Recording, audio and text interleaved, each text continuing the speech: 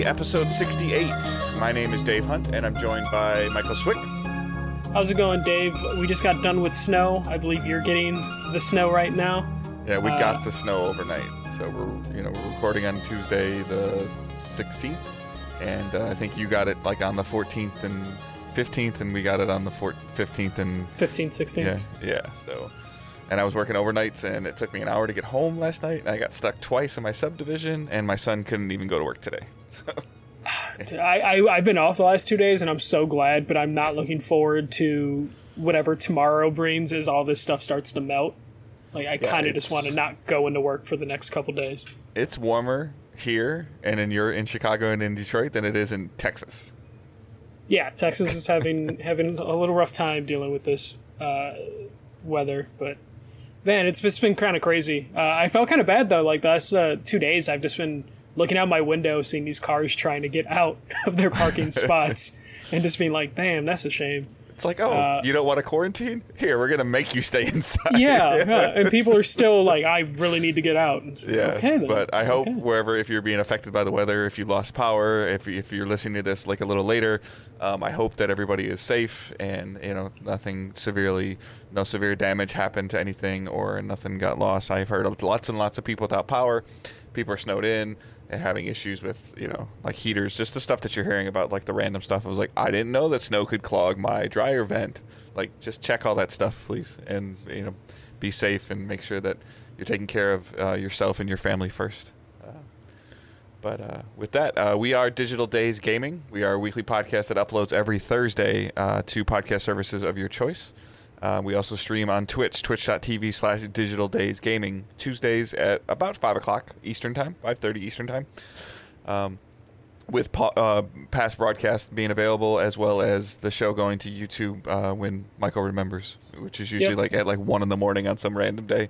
But it's usually like a day before the new episode's going live on the podcast feeds. So go to the podcast feeds for up-to-date content. And, a good friend of mine that I went to high school with, he's been doing some stuff, and he kind of has this, I said it last week, and I didn't really say it, or I didn't really credit him for it, and other people have said it, obviously, but I just heard him say it. So tell a friend to tell a friend about Digital Days Gaming, and then hopefully they can help spread the word and let some people check out the show. Yep, just any way that you can help us grow by exposing us to more people and leaving us a review, stars and words, as many stars as you feel we deserve and as many words as you want to type. I think it's supposed to be more than 4, helps the algorithm. I think I read last week. So, I mean, you could literally write good show, I like, and it's fine. But if you haven't reviewed us, please do so. And please, if you could, just take the time to sign in to an app.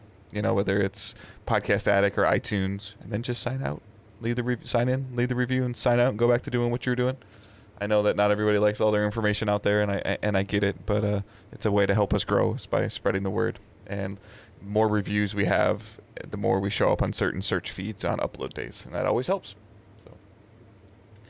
But with that, there is a bunch of other links in the show notes that you can check out. YouTube's, Twitch, like I mentioned, Facebook groups, Discord, Patreon, all that stuff is in the show notes.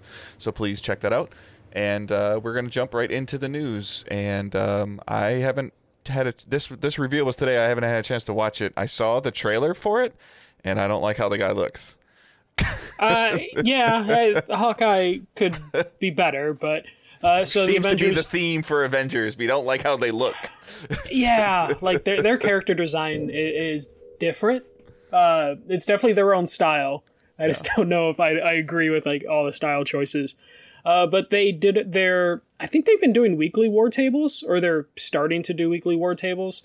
And that is when they put out a video talking about the future of the game, and they announced the Operation Hawkeye Future Imperfect pack will be going out March 18th, and that will be the same day that the PS5 and Xbox X/X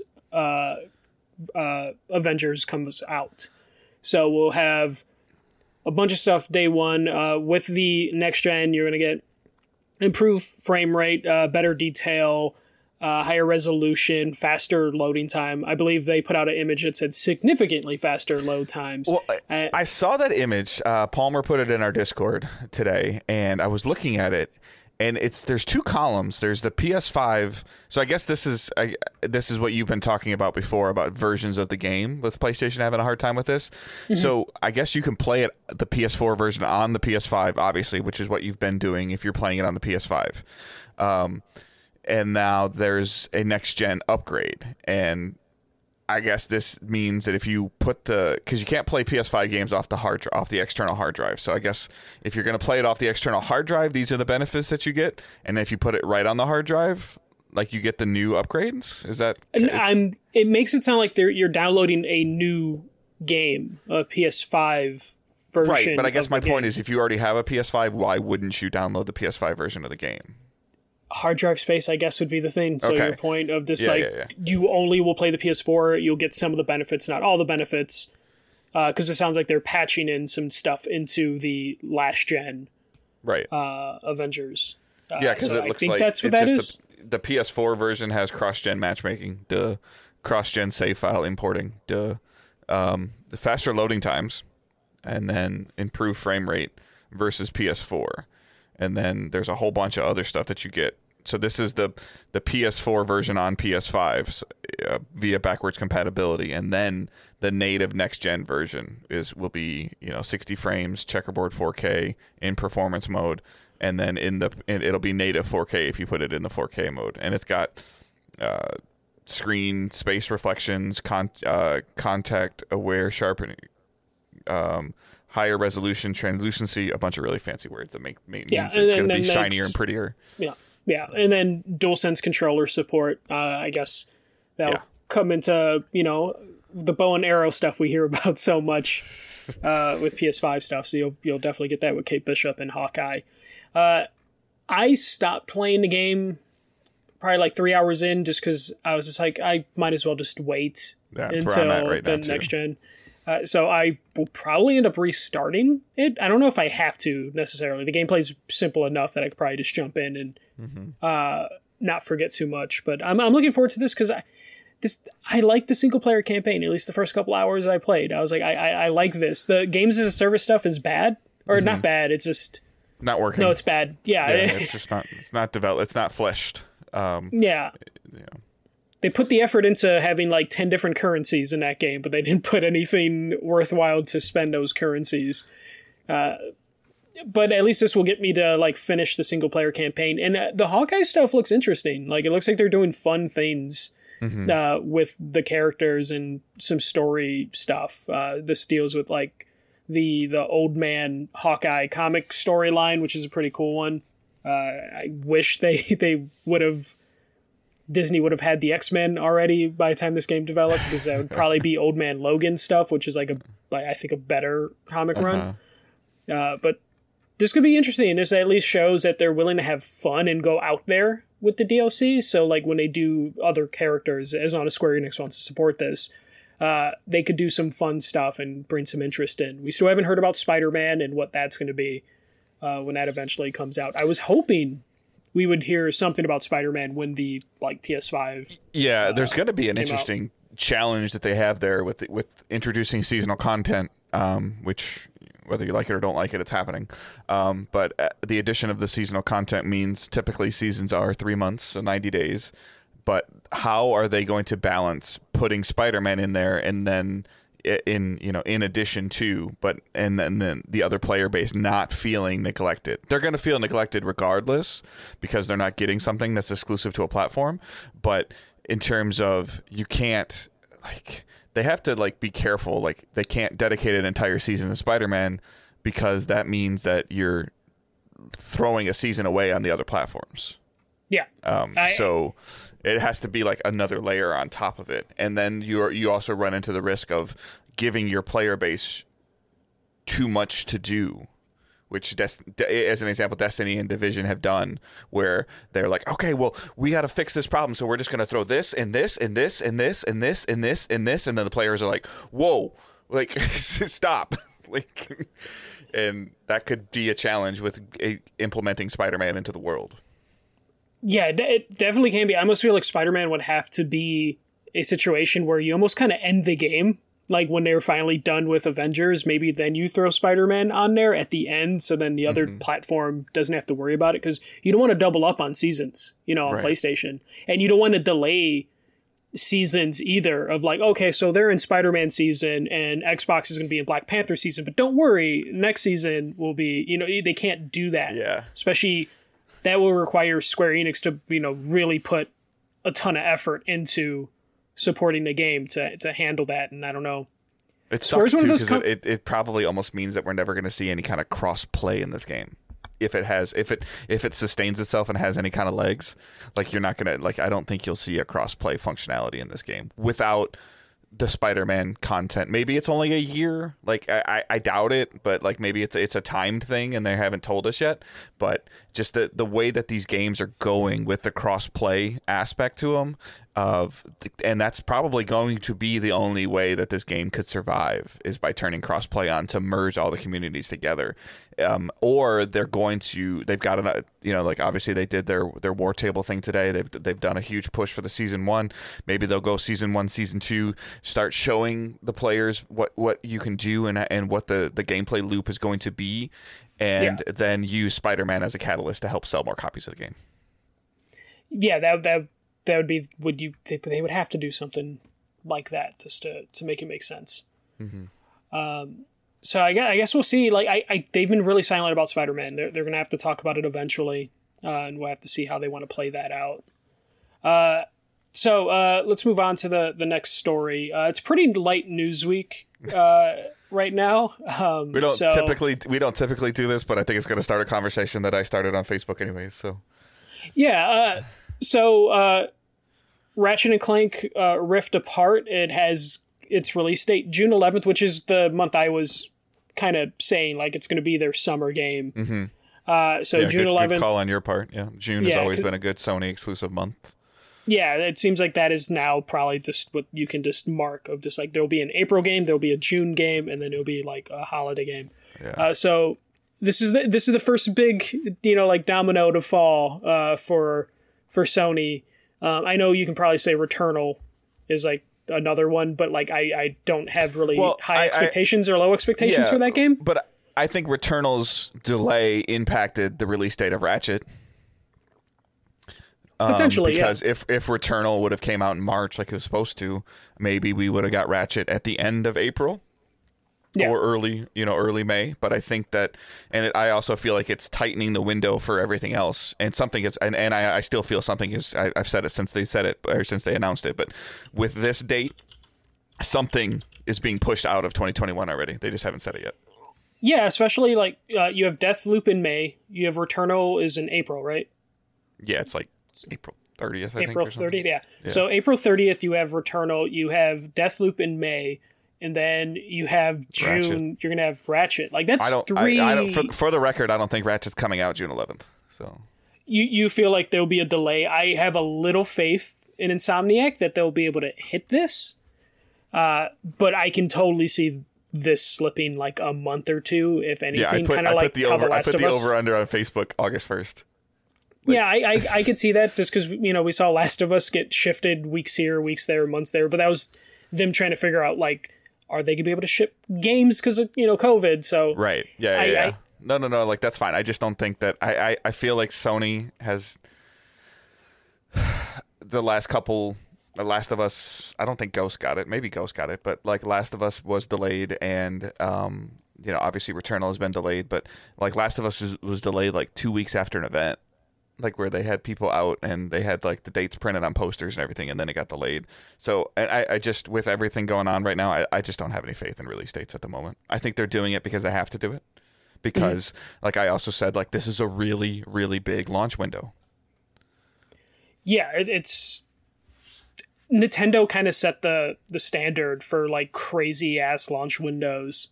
But it's 6 months, like almost 6 months to the day. Nintendo does a year. Like, No, so, I mean, I'm not. I mean, I'm not disputing it. I mean, I'm just saying that it's based on what they said. It's a big launch window. I'm excited for the game. I want it to come out. I've always said that I'm whether it's Xbox or PlayStation, like I want things that I can only play on my new toys, and like this is the first thing that's like looking at me like, hey, like I love Ratchet games. They're fun to play, and like I'm very very much looking forward to playing this game. I just don't think I'll be playing it in June.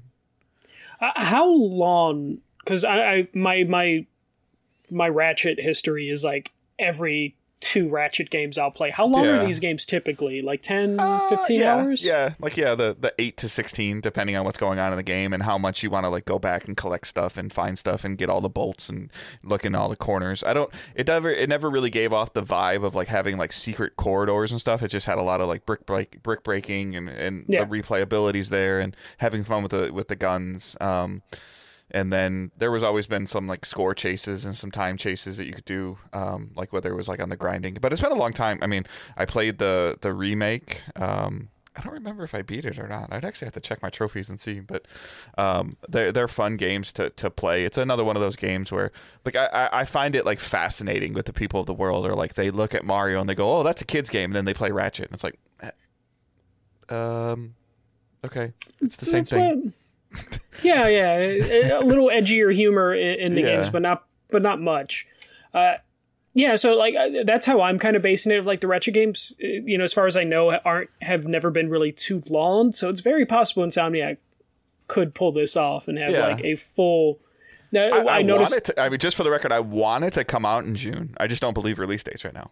Like, yeah, it's hard to. It's hard to trust release dates right now, and the publishers and developers know that too. So I think that's why we didn't hear about anything specific earlier than this. And at least they're planting their flag a little far out, like a good 3 months, 4 months out, as opposed to just being like, oh, we'll be out in a month and then having to delay it because they overshot.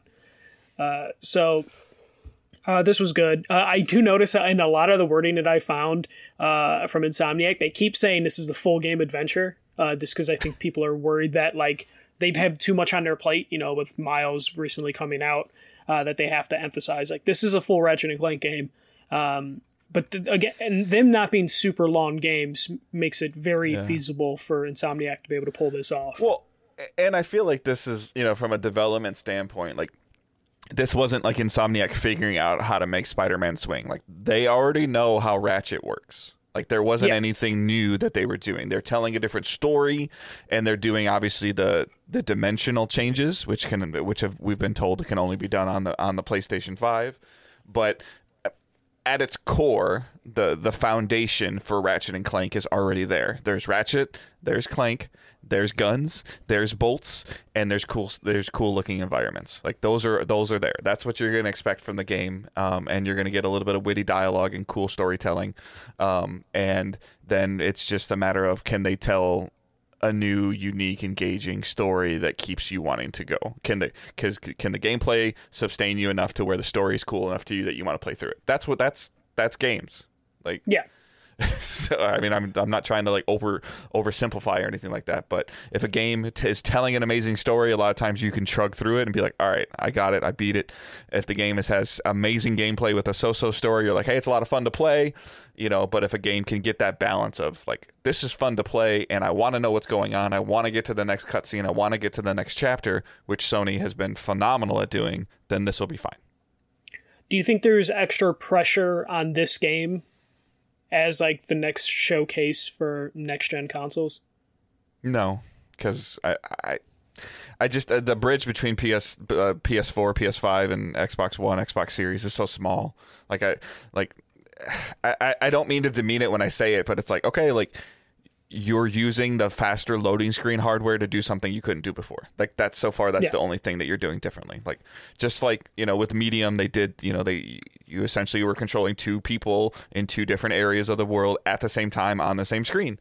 Like, and it's an interesting concept and it's a cool thing to do, but I don't feel like it's like super innovative, but we'll see. I hope it is. And then it'll be a matter of like, can you do that on demand, or does the game control when it happens? Because there's a lot of stuff that happens in Ratchet previously that is what I would refer to as on rails. Yeah, and just seen that initial gameplay trailer we saw of this game, that was very much an on-rail scenario. Yeah, I'm still waiting for like that big PS5 game. Like same thing on Xbox, because like the Medium had its cool moments, but you can tell, it wasn't a big budget game in a lot of instances. So I'm like, hoping I hate to say it, but it sounds like it might be Halo as an open world. Like what is Halo Infinite able to do? And it's still going to be handcuffed because it's coming out on Xbox One. So like it's just a matter of Ratchet's fine again for the like Ratchet and Clank is great. It's a marquee franchise for Sony, and it'll sell well off the shelf, and it will always sell well because it's Ratchet and Clank and because it's Insomniac and because it's going to be a good game. But is it pushing the hardware of PlayStation 5 right now? The rifting sounds like it will be, but it'll just depend on if everything else is.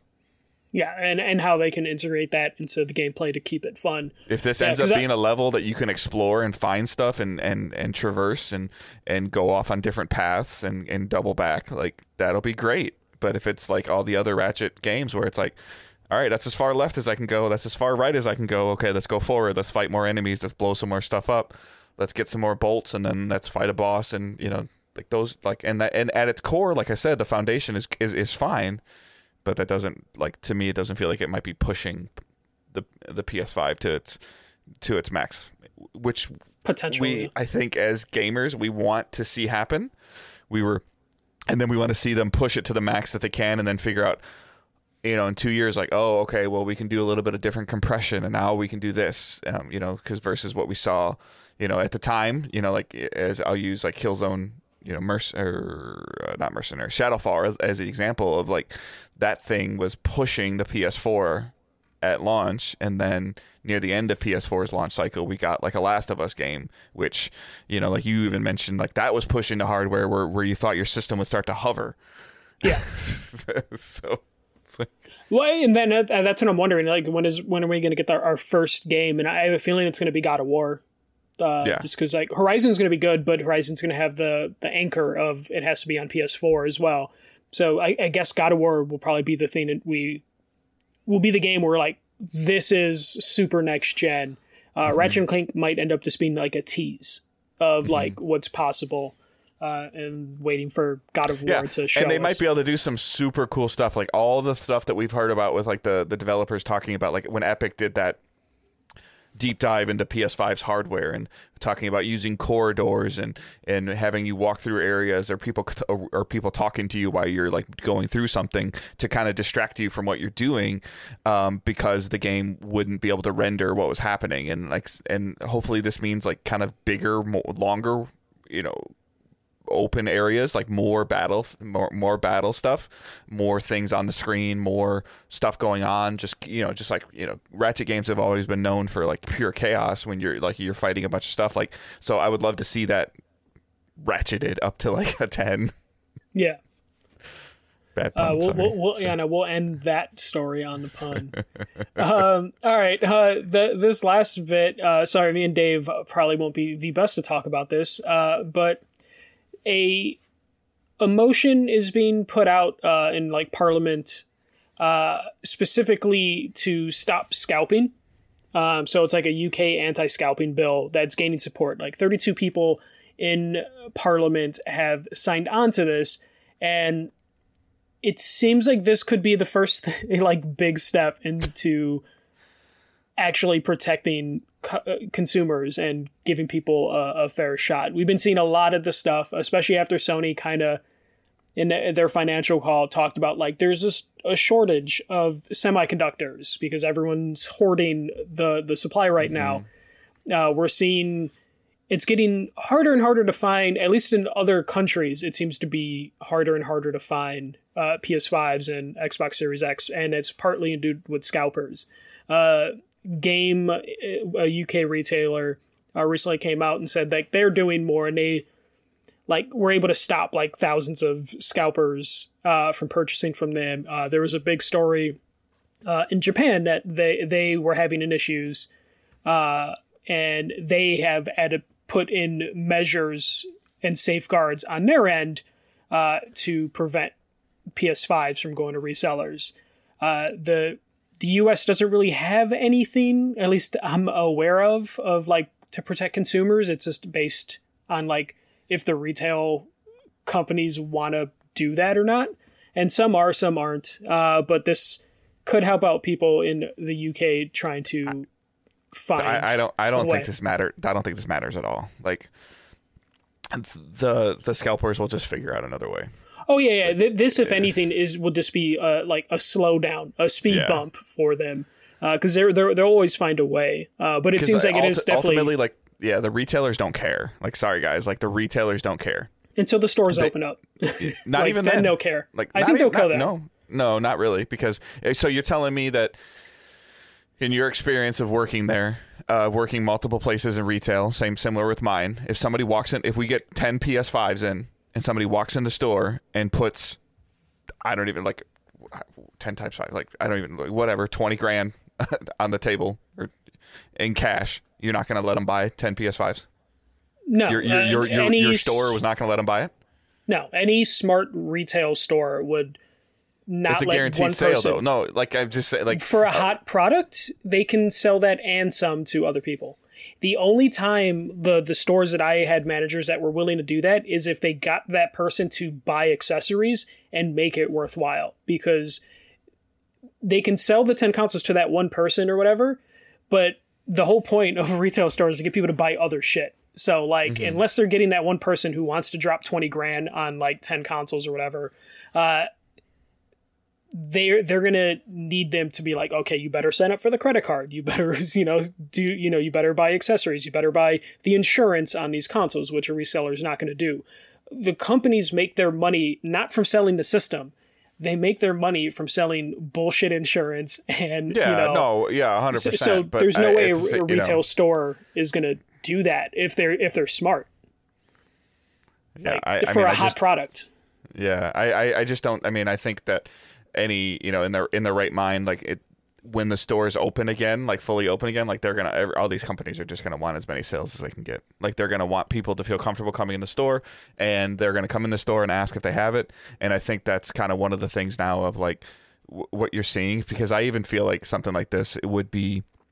What I feel like most of the stores in the U.S. are doing is already, I feel like is already slowing down scalpers anyways, to where you can't buy it and ship it to you, because that's where it's happening is they're buying 10, 15, 20 of them, 5 of them from every store, and they're shipping them to their house, and then they're almost selling them before they have them, and then then they just slap a different label on them and send them out.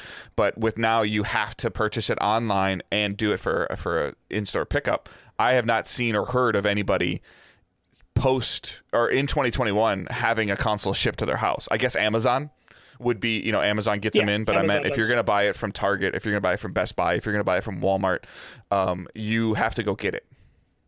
Yeah, they're doing store pickup, and that's going to be the foreseeable future until stores open. Right, which are automatically slows down scalpers anyways, because it stops them from getting, like I have, challenges of getting one, so I don't really know how somebody's getting like 20 of them. Like, yeah, I know you can get a bot, but at the same time, like you said in that scenario, because like they're not able to, as a curbside pickup, they're not able to try to push the insurance on you. They're not able to push an accessory on you when you're in the store. They still try. Not, yeah, well, they didn't try. For me.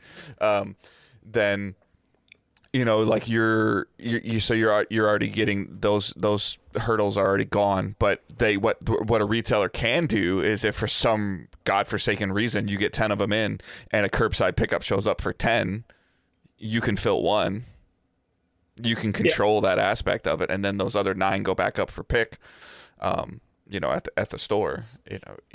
So there is a little bit of control there of like, why did this Michael guy order 7 of them? Like, how did he order 7 of them? All right, well, we're stopping that. Like, and then you go in the system, cancel it out, and it turns into a big fight. I would just be curious to see how exactly like a law could come into place and actually. That's kind of what I was saying too. Is like, how are you going to tell Target how many they can sell to one person?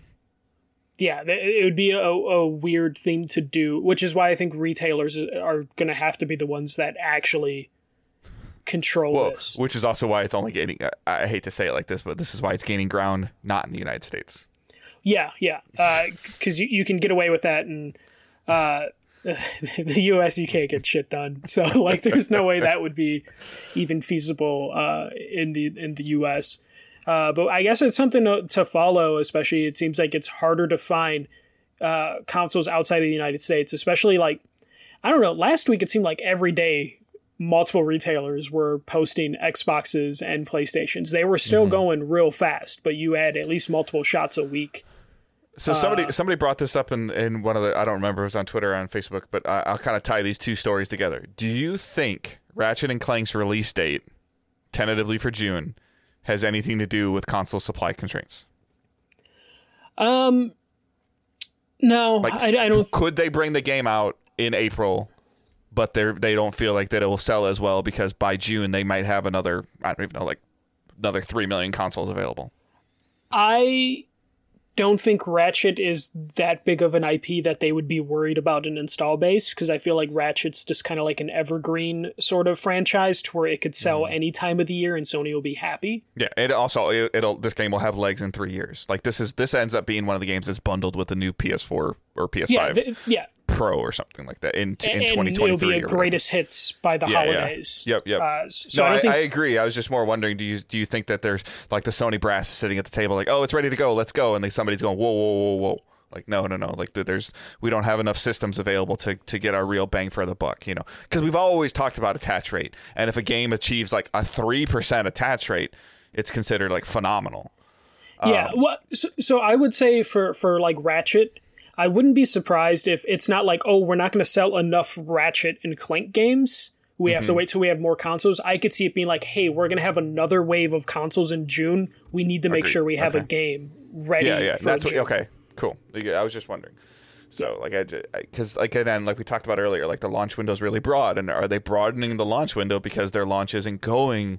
The launch is going fine, but obviously it would be going better if we weren't in this predicament that we're in. So, yeah. All right. The last news story I have made me so damn happy. I had a rough day at work last week, and then these announcements came out. So the Last of Us HBO series, which back in November was ordered to series, they cast their Joel and Ellie. So we have Bella Ramsey as Ellie. Bella Ramsey is in Game of Thrones and His Dark Materials. Pretty good actress. She stole a ton of scenes in Game of Thrones, so it's a good pick. I was a little worried though, because I immediately had to look up the character's or the actress's age, just to be like, how old? Because I was really hoping they would like have the ages line up. But she's 17. So not too old, not too young. A lot of the actresses that people were picking were like 24, 25-year-old actresses, which I just hate when movies do that. I think you can get away with 5 years either way. I feel like, 4 or 5 years, you can usually get away with it. But yeah, to your point, if you're 24, like, can you really make yourself 10 years younger? Because like we believe like Ellie's anywhere from like 12 to 16 in both versions of the game. Yeah, and she looks relatively young, so because she's 17, but like. But also, I guess it's one of those things where you can't have like a 12-year-old doing the horrible, violent shit, you know, like that Ellie's going to have to do in this show. I think you'd be surprised for the most part if you really started digging into actresses that play that play teenagers, how old they really are. Oh, yeah, and it drives me crazy when a movie is just like, yeah, this 30-year-old person's totally a high schooler, and that stuff drives me crazy. That part, again, that part is bad, but I mean, I think an 18 to 20-year-old female actor, or 18 to 20-year-old actress playing a 14 to 16-year-old happens a lot more than we realize. Oh, yeah. Oh, for sure. And then we also see, when they try and have someone really old be a high schooler, a.k.a. the cast Riverdale. And then Joel, which I was super happy with his casting, is Pedro Pascal. Game of Thrones again, which makes sense. HBO likes to reuse its actors as much as possible. And The Mandalorian is his big role. And then he was also in Wonder Woman 1984.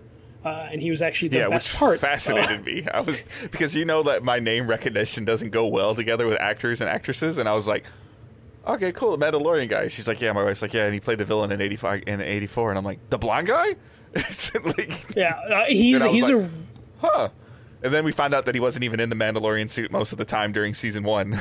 Yeah, that was like a big thing where he was just like, because there was no reason for him, because he was just Right. like, I'm a voice actor at that point. And he, Right. like, I guess, yeah, like, I was like, oh, this guy's pretty impressive. And she's like, yeah, that's not him. I'm like, oh, okay. yeah, that's his voice. And then, like, he's a really good actor. I was really happy with this. He kind of looks the part a little bit, but I think people get too caught up in like, oh, the actor doesn't look like the character from the video game, and it's like it's called Avengers. acting. Yeah, you know, like people freak out though. Like people are like, oh, because people wanted another Game of Thrones actor for Joel, and even though that actor actually is a better Tommy than he is a Joel, people get too caught up in that. Like, it was just funny seeing the reaction of the internet overreact. But Pedro Pascal is a fucking phenomenal actor, so he's going to be great as Joel. It goes both ways. Like, somebody could take a book and, like, as they describe the main protagonist in the book, and they're like, oh, you know, a 6'2", stocky, brown-haired guy, and then all of a sudden they decide to make a movie and they cast him as, you know, like a blonde-haired, like 5'7" person. Like, this is bullcrap. And I'm like, yeah, you have an image of what this person looks like in your head because of how your reading comprehension works. There's no way that image is ever going to portray onto a visual thing. Like, yes, we have Joel looking a certain way, but unless you go and get Troy Baker and then, you know, put a bunch of makeup, even so, like, Nathan Drake is Nolan North, but you can see the features on it, but they're not the same person. yeah. I was super happy with this casting. I immediately wanted a fantasy book like the rest of the cast, because season 1 has so many, or the first game, and we don't even know if this is like going to really cover all the events of the first game, or if they're going to drag that out. They'll probably drag that out. I don't think you introduced Abby in season 2. I think you need to introduce Abby in like season 3 or 4, so people get really attached to the characters.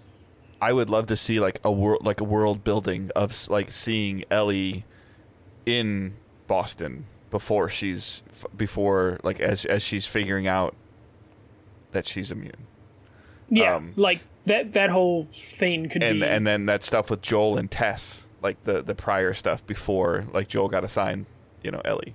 Like that part is like fascinating to me. Yeah, like I'm hoping we get like a long HBO run of like 5-6 seasons for this, because there's so much to explore, and they could honestly spend multiple seasons just in the first game, just building out that world and then making it to like the town in the second game and see how they establish there. There's so much they can do with this, and I'm glad they got some good actors for it. Pedro Pascal getting cast immediately made me feel like comfortable with like the show's longevity potential, because you don't cast someone like Pedro Pascal, who's like one of the more in-demand actors right now. You don't cast him in the show without telling him like, don't worry, like the show isn't going to go away, or the show isn't, because they still have to shoot a pilot, so like they're not going to waste his time on a pilot that's just going to get canceled and never get turned into a full series. If they thought that, if they were worried about that, they would cast anybody to shoot the pilot to see if it works, and then try to make the upgrade, like try to make an upgrade, like which tends to happen with a lot of like I've noticed it with a lot of like comedy sitcoms where you'll watch like episode 1 and like a husband and wife dynamic happens, and then like you realize like the next episode's like, that's, you know, a different mother-in-law. Like, you know, it's just like, well, it's because it worked, but, you know, like the other person wasn't feeling it, you know. So I'm sure, like you said, like these scripts are, you know, are written, and the concept and the curve is being shown, and he's on board, and like you said, hopefully he's on board for, you know, long term. Yeah. So super excited for this. The only thing that worries me is like they got a director for the first episode, and he has like really no prior experience in directing, and that would be the only thing that would scare me. But I'm assuming It just has to do what Druckmann tells him to do. Yeah, that's what immediately what I thought is like the Chernobyl creator for that show. You know, him and Druckmann are the two head writers, the two executive producers. I'm assuming that means that they're both just going to be on set making sure like this. Well, and let's be real. Like I would feel like that the jobs would be very similar. And we worried about this with Druckmann, but I don't know enough about television show filming or anything like that, but I would be led to believe that they're going to film 1 or 2 seasons probably over a 2-month span, maybe longer. I don't know how long that, how long that takes. I've seen, and, that Druckmann would be involved, his ability to direct. We've seen it on YouTube videos of like PlayStation's released and other people have released of his ability to motivate Troy Baker to do something in a certain way and to tell him kind of what he's going for and what he's going after will portray well into a television or a movie. So yeah, I would be surprised if there's at least one episode. Like there would have to be at least one episode directed by Druckmann. I have a feeling they would let him at least do like one episode of like, it's probably going to be 10 episodes. HBO usually does like 10 episodes a season. So I wouldn't be surprised if we see Druckmann like direct something. But that's all I had for the news. I will add this to my Uncharted movie watch. So next time there's an update, we'll add The Last of Us, because they got a lot of people that they need to cast. We need to know who Tommy is. We need to know who Tess is. Well, and do we need to, like, here's the thing is like, depending on where they go in the world, like, do we need to know who Tommy is yet? Like, could Tommy be like season 3 or 4? Like there's plenty of things that they can do, or they can spend time of. I don't know how you. I don't know if it's going to be a Joel and Ellie story arc. I don't know how you tell it without, telling it at the, starting it in Boston, because I think there would be a lot of stuff that would be left out. But I could definitely see the arc like starting with the first season of the season finale is Joel and Ellie being introduced to each other, of them building the world first. And if they do that, then there are some people that they could there are some prime characters that they could not worry about in the first season, just to see how it does. I already know the first episode's going to be Tommy telling Joe, like, hey, I got a job for you. You got to smuggle this. And he won't tell him what he's smuggling. And then he gets introduced to Ellie, and then credits. And then that's the cliffhanger for episode 1. Yeah. But we'll add this to Uncharted watch. Over under Uncharted releasing before The Last of Us episode 1. Oh, man. What do you got? I mean, which one? Which one releasing first? Uncharted which one releasing before? Uncharted will come out before. Okay, so Uncharted is what, March of next year? Yeah, because isn't technically at like 90% done? It's finished. Yeah, they're just doing post-production. Yeah, but they haven't TV shows are faster, so they could pump this TV show out this summer, and I don't think they're going to have. No, like in production this summer and then release it this winter. Or HBO usually needs a winter show, a spring show. That's how they go. So either The Last of Us is this winter or next spring. Yeah. I think, I guess I don't know, like, I guess my main question, regardless of the date, would be like, how do you get a great Game of Thrones fan interested in Last of Us? Or how do you get somebody that doesn't play video games to watch the show? Like, from an advertisement standpoint, like Walking Dead was based on a book that like a ton of people had read, right? Yeah. Like I it's think a video game that sold well, but not as well as a book. No. Especially though Walking Dead was an indie comic, so. Okay. It sold like crazy after the show's success. But it also had big names attached to it. Yeah, I guess I wasn't really like paying any attention back then, but like, did the first season, was Walking Dead like a slow burn? Is this something that you're going to hear about, after episode 4, 5, or 6, of people going, hey, this is really good, and then you're going to start hearing. The Walking Dead had the benefit of being on a network that had Breaking Bad and Mad Men running, so people were already tuned in for those shows. And seeing advertisements for The Walking Dead. Right. And that's 100% a great point. What does HBO have right now? That's the problem. That's what I was getting to. HBO doesn't have anything right now other than the fact that HBO Max exists. So maybe if they just start blasting, like when Tom and Jerry hits. Football season. I guess the best way to do it is football season. Yeah. To like is wait for this to come out after the football season, or because that's the number one thing that people watch live. Yeah, when the Mortal Kombat movie and the Godzilla movie come out in HBO Max, they throw a teaser trailer for The Last of Us. Maybe that'll be enough to get people interested, because HBO as by itself does not have a like marquee show right now. They have good shows, but they don't have what they had with Game of Thrones. So I think they would have to rely. I guess you might know better than I would, because I haven't seen any of it. Like and again, Game of Thrones, world-renowned best-selling novel as well, right? Yeah. How, like 20 years old by then. Right, but how did they get when they said Game of Thrones episode 1? Like, do we know how that did right off the bat? It did really well. Was that coming? I guess I don't really know. Was that coming off of the end of Sopranos, or was there a bigger gap? I think there was a gap, but it wasn't that big of a gap. Maybe like 6 months. So we already I guess my question teasers. is, were they advertising Game of Thrones like during Sopranos? No. It would have been the tail end of that. So maybe, but they had like Boardwalk Empire. They had a lot of like prestige television shows at that time. But again, they had at least shows people were watching every week leading up to Game of Thrones. So you would get like the teasers and stuff like that. And TV was also super different then to now.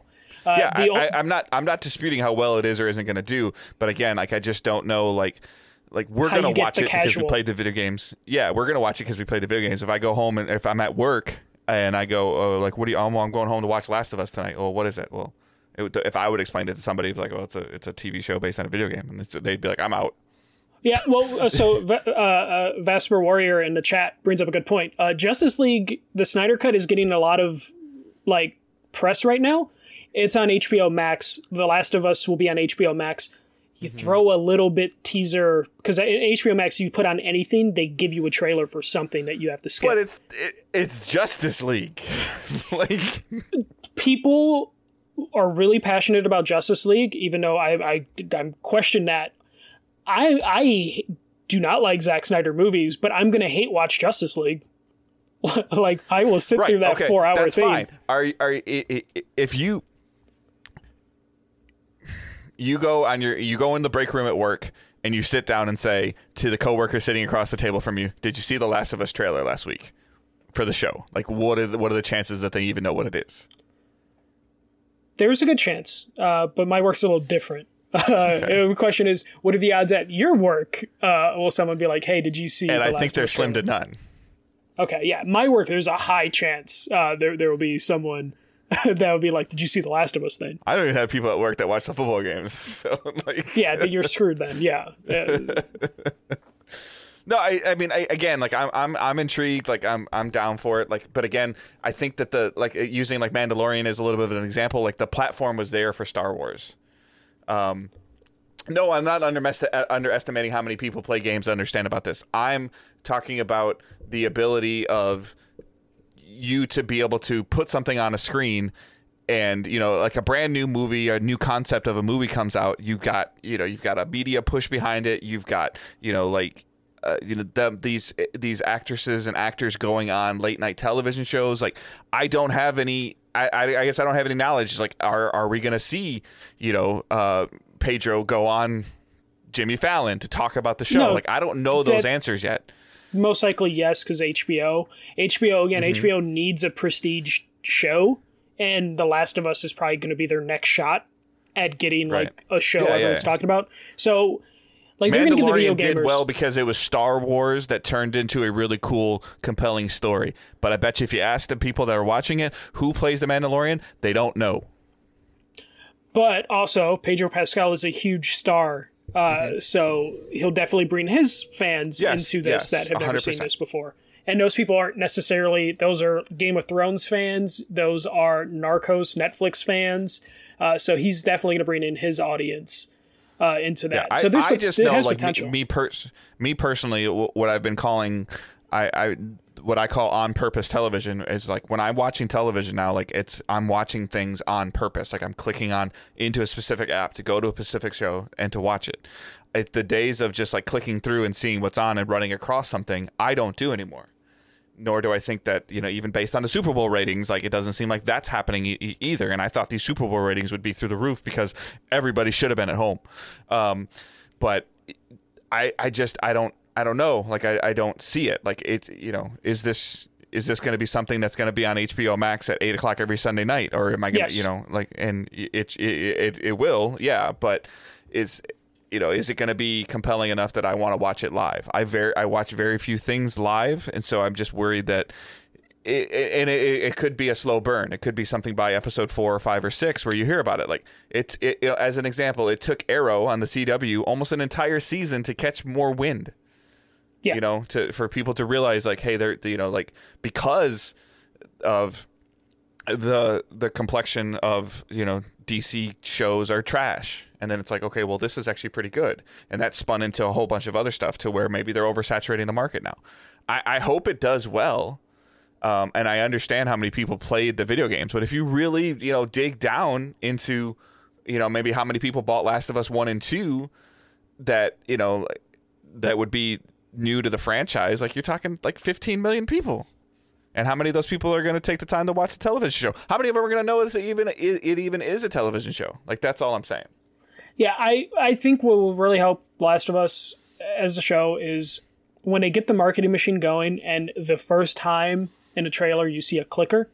I feel like that is... Because Last of Us is going to have the problem where people are tired of zombie shows because Walking Dead has 15 different spin-offs and people are kind of getting fatigued. I think as soon as they have a trailer that shows a clicker, that might be enough to get people to be like, oh, another zombie? Oh, but that's a different type of zombie. Something like that is maybe enough. There's like enough personality and style that the show could have based on the video games that might be enough to get people in the door. That they're going to have the install base of the video gamers, so it's going to be up to the video gamers to then spread the word. And all I'm saying is that typically over the last 100 years or however long, like, you've had a comic book turned into a show, and and growing from there, and you built a huge audience of years of the book, and then you'd always hear about the like a good example or bad example. Look how long it took for Ready Player One as a book to catch wind, and then it became a movie. It took the book a while, though. How long did it take the book? The book was out for maybe like 2-3 years, right? No, I would have to look. Ready Player One came out. Dare we look up Ready Player One, that trash ass book and movie right now? Ready Player One. Oh God, Ready Player One book. Probably gonna be a picture of a stupid DeLorean. 2011, so not that long. But the movie didn't come out until like 2018. That's not that crazy for a difference. The Last of Us 1 came out in 2012, 2013. So same time difference between 1 and 2, and then. I feel like a lot of people know about The Last of Us 2 just because of all the controversy to where like people were talking about it. So there's definitely going to be like an install base. It's just going to be a matter of will that install base grow, and it'll grow through if Pedro Pascal and Bella Ramsey have chemistry that gets people talking about, like, is it an awards type show?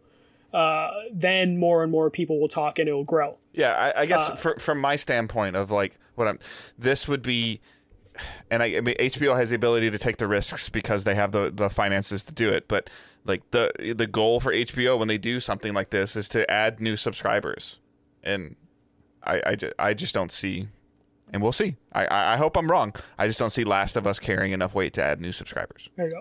PlayStation, so Xbox game with their Game Pass Ultimate has done things where like they add like a trial subscription to their thing. PlayStation Plus adds a trial subscription for HBO Max and that Explore area on the PS5. That's like great. That would be a way to do it. Absolutely, absolutely. Like, what was it? What show was that you can only watch on Plus that failed? Power, because goddamn, yeah. But again, that was a Powers? A new, like, this is it's bad, but that was a new thing that they were trying to do, and it was a bad show. this is not a new thing they're trying to do, but it's going to be new to a lot of people. Yeah, and it's I think that's when the acting is going to have to be the anchor of that show and get people talking. Because I would almost say that they need. I would have to look up Game of Thrones numbers, but HBO has an expectation of Sunday night viewing, right? So Game of Thrones kind of blew that out of the water.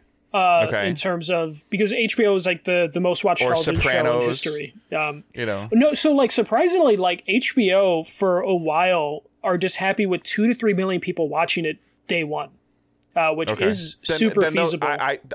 They'll get that with Last of Us. Yeah, yes. And it's just Game of Thrones blew it up to where like 15 million people were watching, but then like the shows they had after Game of Thrones went immediately back down to like 2 to 3 million. So HBO is a good home for this because maybe me looking at Game of Thrones as an example is a bad example, because like that was a marquee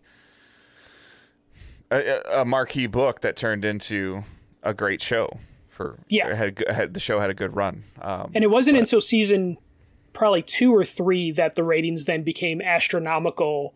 That's kind of my point. Are we going to get to that point with Last of Us, though, to where it'll make it to season 2 or 3 if the ratings aren't good enough? I don't think so. I think because HBO has like low expectations for their numbers, though now they're owned by AT&T, so we have no idea like if that's going to change. I think HBO is in dire need of like a hit, so I think they're willing to take the bumps on The Last of Us as long as it meets like that threshold of like a couple million people are watching. And again, like The Witcher show did really, really well. Yeah. But again, that's, the book. Netflix. Also Netflix. Yes. All right. That's it for the news. All right.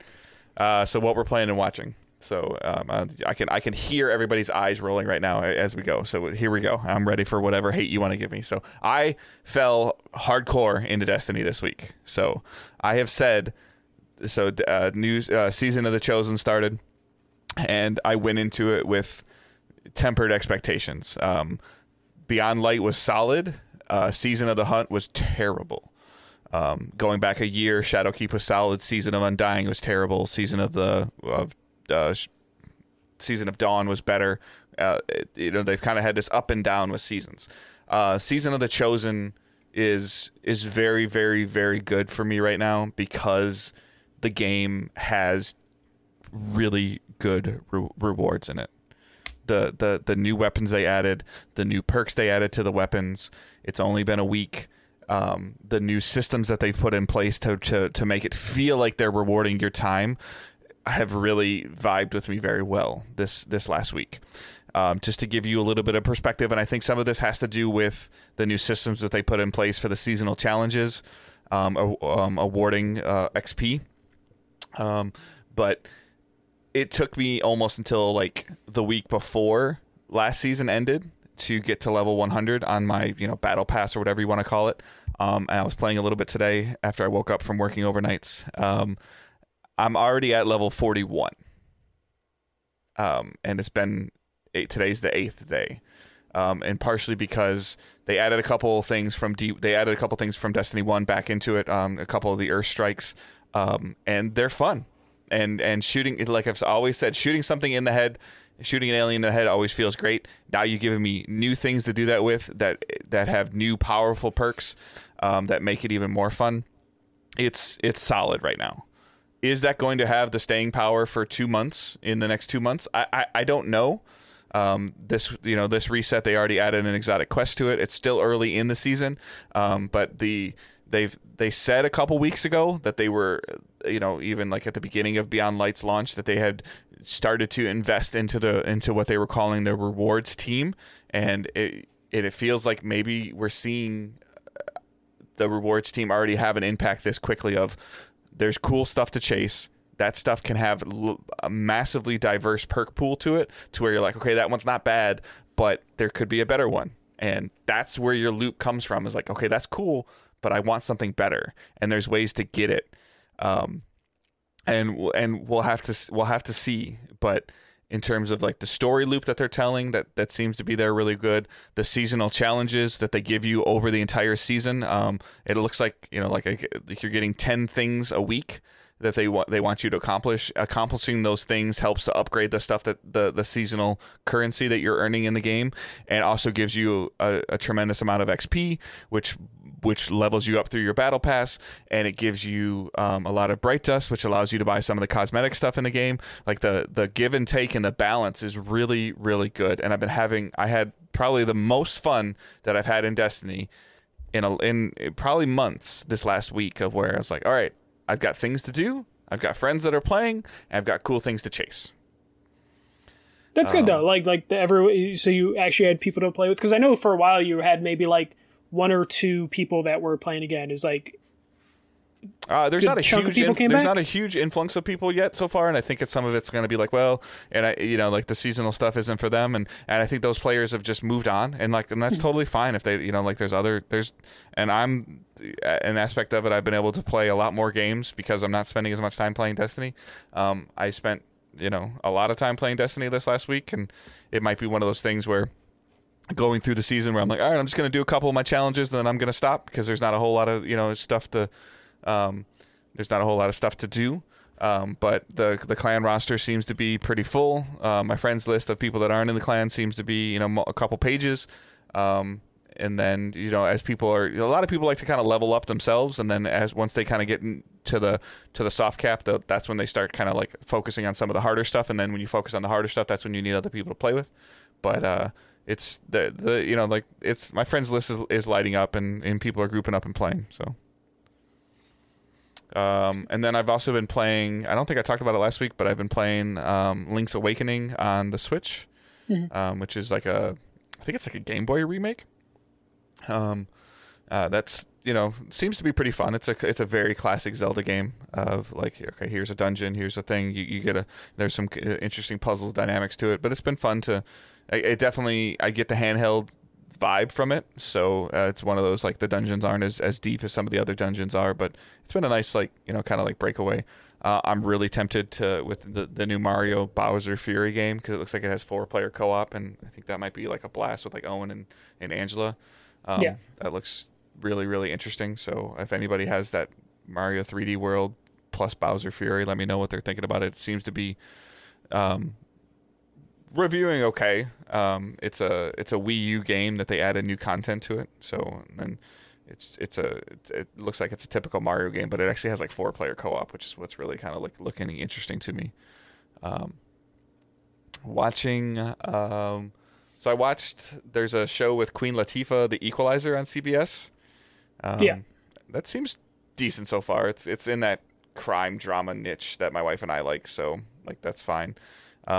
Then we've been watching a couple small bit comedies. Call Your Mother. Again, I'm bad with actors and actresses' names, so it's on Hulu. And then Call Me Kat, which has the girl from Breaking Bad and Blossom. Can't remember. Miam Balak.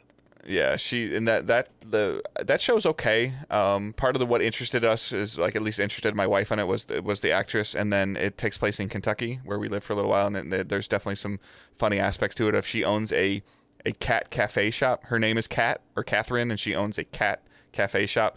But the show also just does a really good job of breaking the fourth wall, of like where she's like in the middle of a dialogue with somebody, where she starts talking to you, talking to the audience, and it's definitely got some some funny bits to it. It's one of those things. It's like it's 20 minutes to watch in 1 or 2 episodes, So that's kind of like, for the most part, the TV watching that we've been doing.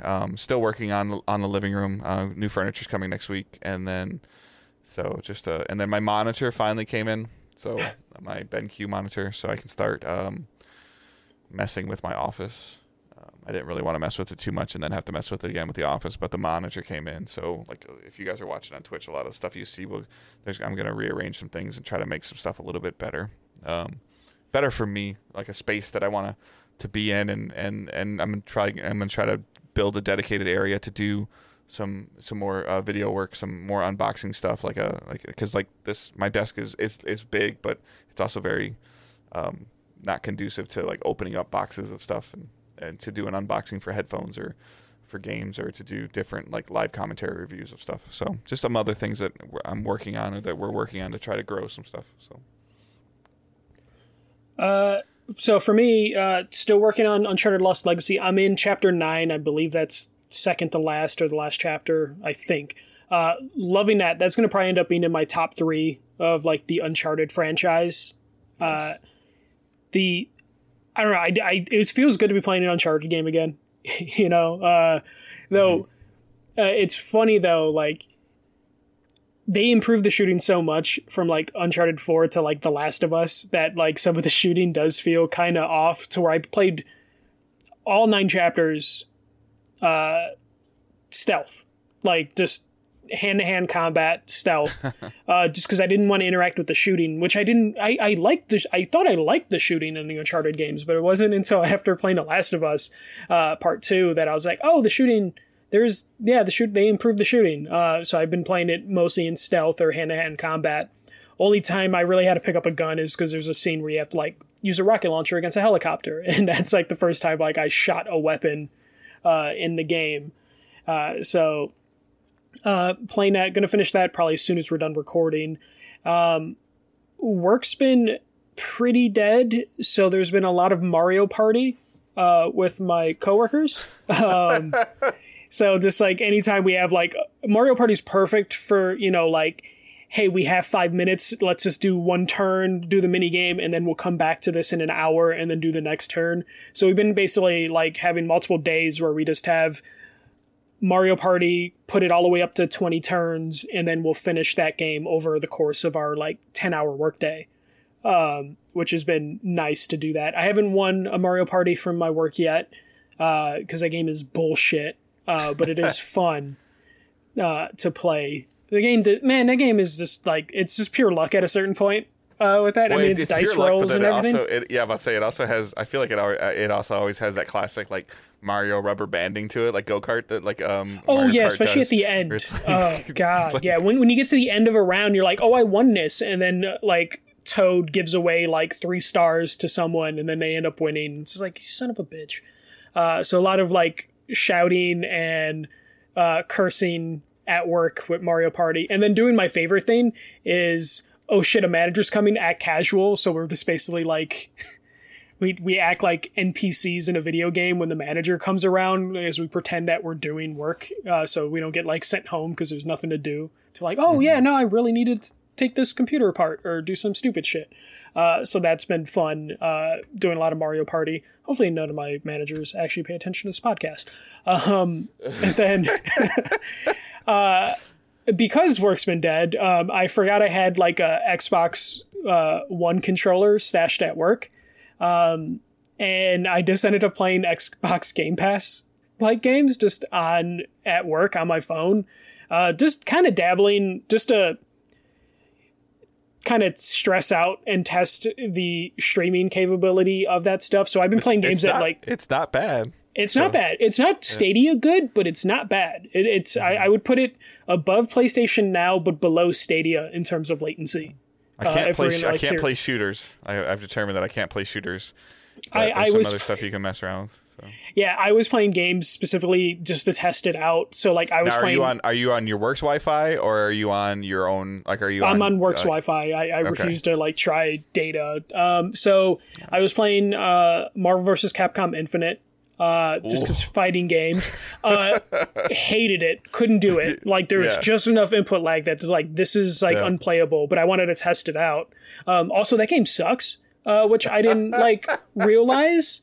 When I saw the roster for that game, I'm just like, this game was never done. And I saw the DLC characters. I'm just like, did they just stop here? Cause like Marvel vs. Capcom 3 had a ton of characters, had cool stages. And then I was playing this for like 20-30 minutes. I was like, oh yeah, no wonder they just like brush this away and like it kind of pretended it didn't exist.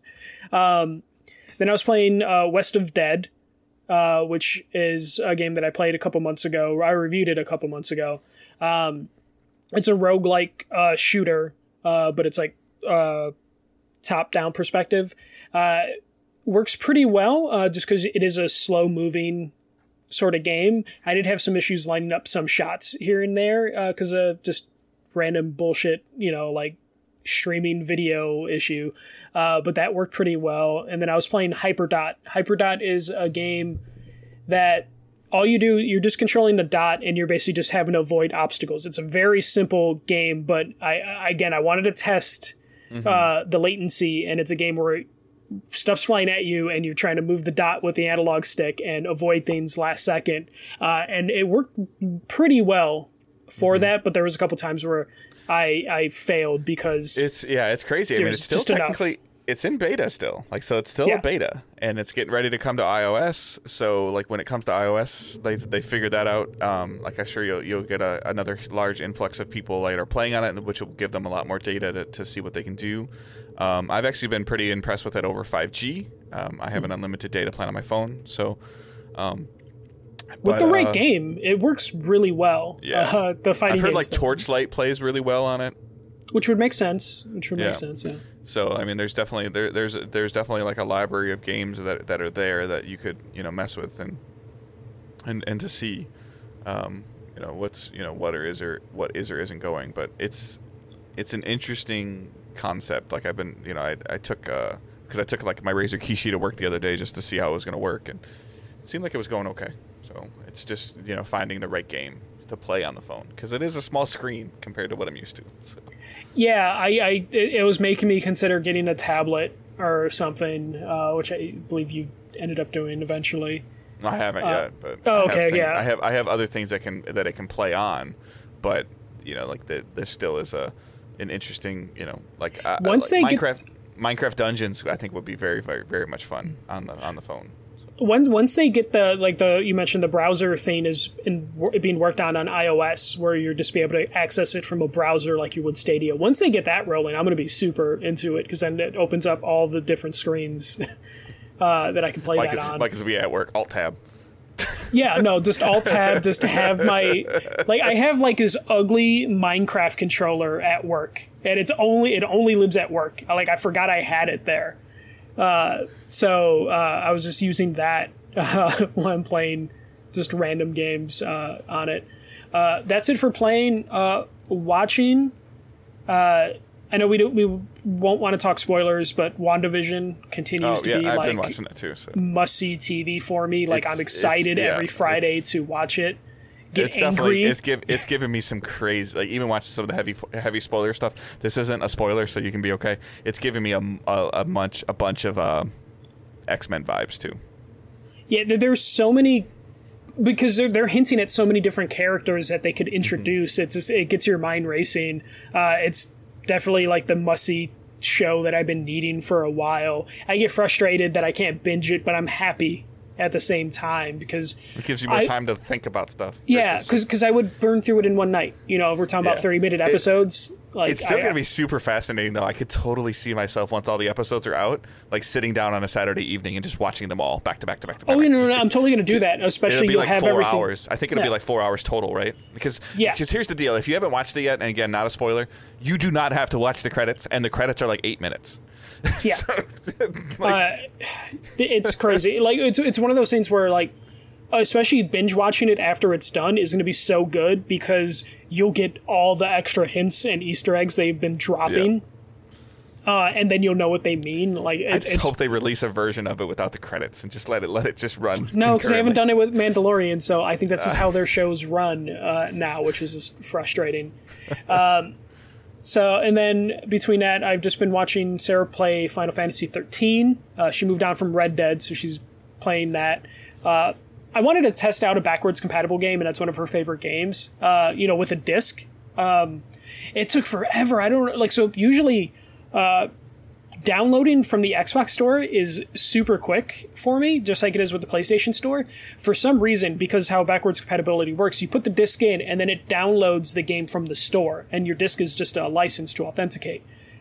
It took forever. It was probably on 9 different servers, or somebody at work's damn it, somebody put this in an Xbox.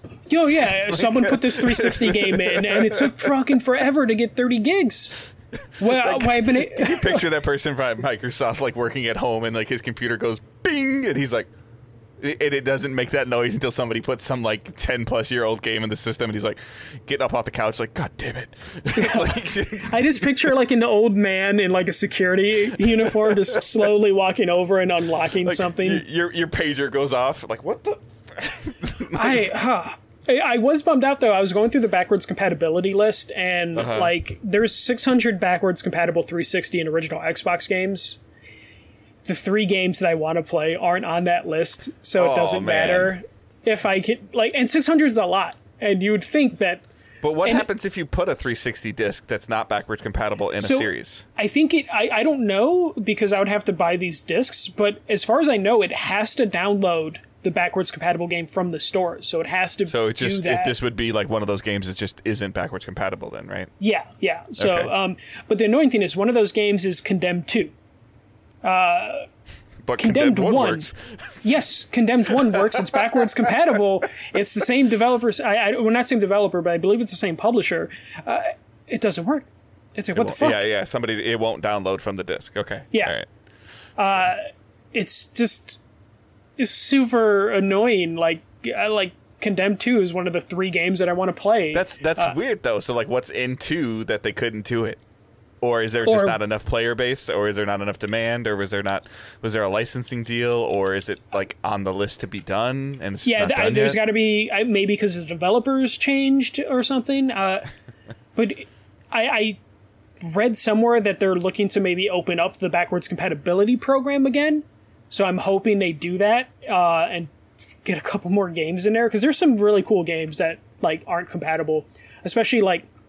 I don't ever want to turn my PS3 on again, even though last week I did that thing where I downloaded all the things. So I'm basically looking at PS3 games that I want to play again, but I want to do it through the Xbox. So Series all those X. 600 games that you listed, like for me, being an Xbox noob that I am, on my Series S, it being digital only, like they're available on the store for me to buy? Yes. Yeah. Do they cost like $40? No. So typically, most of them that I've seen could be anywhere from like $10 to $40. It depends on the publisher, but there usually is enough 360 games that are on sale every week. Okay. Different ones that you can do that. Okay. So it actually isn't too bad. The disc is just there to authenticate, basically. And then how many times do you have to authenticate? Every time? Yeah, if you want to load up the game, you just have to have the disc in. So it's not too bad. So I'm just hoping they open that up and like add some more games to it. And then the last thing I'll mention is I watched Willy's Wonderland, which is the new Nicolas Cage movie. It's basically Nicolas Cage has to survive in a haunted like Chuck E. Cheese. So it's basically a Five Nights at Freddy's ripoff. But it's so fucking weird and funny. I absolutely loved it. It's not a good movie. Like, I wouldn't say like, oh, this is a good movie. It's a fun movie. It's just bizarre. It's just it's a Nicolas Cage movie. Now you said movie, I forgot. So we had we've been struggling for Owen to be able to actually sit and watch an entire movie because he's 5. So we tried to mix it up a little bit and give him, something that we would want to watch that he might be interested in, has some cartoons to it. He was able to he sat and watched Space Jam from beginning to end. Mm-hmm. So we rented Space Jam on Amazon Prime and watched that. So sorry. I forgot. Yeah. Are you excited for Space Jam 2? No. Yeah, me neither. I'll probably watch it just to see, Yeah, it's going to be on HBO Max, so you're recommend Willy's Wonderland. I think it's like a $20 rental. I don't know if it's worth the $20 rental. Maybe when it comes down in price for a rental, it'd definitely be worth it. If you just want to see a weird Nicolas Cage movie where Nicolas Cage is just fighting animatronics, it's really good for that. But that's it for me for playing and watching. All right. We're going to jump into our questions real quick and wrap the show up. So you can send us questions on the Facebook group, Twitter, Discord, anything, using hashtag AskDigitalDays, and we can search that and get our attention. So Chris writes, listening to the podcast discussion about E3 had me thinking Jeff Keighley should attempt his Summer Games test concept again Fest concept again, but have it in a 2-week window this time. Last summer was a mess of fear and uncertainty for all. Not only this, but companies were using a certain amount of gamesmanship when it came to their next-gen console plans. I just believe he could make his concept work this time around. He's shown that he's learned from his Game Awards mistakes in the past, and I'd imagine he learned from last summer's mistakes as well. I believe E3 is dead on all fronts, and I think that their new endeavor will fail, quite honestly. Perhaps their concept is a sound one. We shall find out soon enough, I guess. I agree. I think we will see him do it again. I just don't know. It's going to be basically him versus E3 in terms of like right. And then again, like we partners. talked about last week, like why would Activision reveal something with Jeff Keighley versus just revealing something themselves? Jeff Keighley last year was actually pretty smart, where like even if you weren't associated with Summer Games Fest, he just threw you on his calendar. Yeah, he did a pre-show for it and said, "Hey, like, oh, well, Bungie's live. Go watch them now." And it's like, or we're gonna host them, and you can stay in my chat. And it's like, yeah. But I agree. A 2-week, I would rather him do it over 2 weeks than over a whole summer. We talked at length about that last week. Yeah. So yeah, I think it'd be interesting. I agree that I feel like a lot of companies felt handcuffed last summer, both because of the pandemic and because of like not really being able to talk about next gen. And I think that now that next gen's out and it's there, I think that it'll be pretty cool. Like June, like late June, early July, I think it'll be pretty cool. Hussein writes, last week Michael Swick talked about the PS3 and that there's a PS3 space or logo on the PS5. What are your thoughts on there being a PS3 virtual console hub in the PS5? The same as the NES and the SNES or the Switch. There is a PS3 hub. It's called PlayStation Now. But so do you know, like, I got to test it out. Like, because you technically can add your PS Now games to your library. Mm-hmm. Do they pop up in that tab? Because I feel like that tab just drives me nuts. Like that tab's existence. Okay, I don't have PS Now. I know that, like, you know, a year ago or 2 years ago, they gave you the ability to download the game. PS4 games. As long as you're. I thought it was PS3 as well. No. It was only PS4 games. Okay, so there is definitely a couple things going on with that, but in terms of. Could I, we've always talked about this. Could there be, so you sign up for Nintendo Online, you get access to the NES and the their virtual console games, and you can play a bunch of those. I don't think you can just buy a Super Nintendo game on the Switch right now. Not currently, no. I think it's either in the thing or it's not in the thing, and you get access to the virtual console with your online subscription. But could I see something to that extent, like Sony doing something to that extent? Yeah, possibly, but at the same time that would kind of be like their Game Pass alternative at this point, which is like PS Now. They would have to just change PS Now as a concept. So. I feel like that PS3 folder is like they were maybe working on an emulator and they couldn't quite figure it out, and they're like, we'll work on it a little bit more. And I still feel like we're going to get some sort of emulator wrapper thing for PS3 on the PS5 eventually. I don't know why that folder is there but they didn't remove it, which, like, I feel like if they weren't planning to use it, they would have just removed it. Like, it's there and it will be used eventually, but I don't know in what way it's going to be used, because there's no reason for it right now. Like, that's it. The only thing I can think of. They did the same crap with the reveal with Cerny's talk, where they showed like this box and it, like, they did the PS4, the PS5, huge gap missing. And it's like, what? Yeah, like they had to have been working on it and it just didn't come in time. Because that image pisses me off too. And then everything that Cerny was showing were like PS3 games. And it was shaped like a PS3.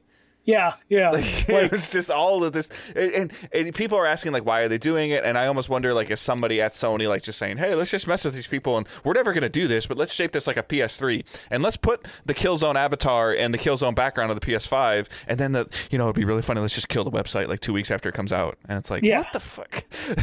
It's like they're seeing like WandaVision like Easter eggs, but they're taking all the wrong like reason. You know, like they're like, oh, people really like Easter eggs. What if we just fucking throw Easter eggs that mean nothing? And it's just like, please don't do that. Like the Easter eggs have to pay off typically. It's like the thing that I've seen the most on like social media. Like, I don't know if this is just more people getting their hands on the system, and like it's great if you're getting your hands on the system, that's cool. But if you think the coolest thing about the PS5 is that the back of the controller has all the PlayStation symbols embedded inside of it, and we're like super small, like there's cooler stuff. Yeah, I think when I saw that, I looked down, I'm like, huh, and then I just never thought about it again. It's like, oh, that's cool. Like, all right, that is our show for this week. So please, as we mentioned earlier on the show, at the beginning of the show, like share the show, leave a review, tweet about it, Facebook it. You know, share any of the posts that we do on Facebook. Like the page. You know, maybe somebody will see it on your feed that hasn't seen it before. Any of that stuff.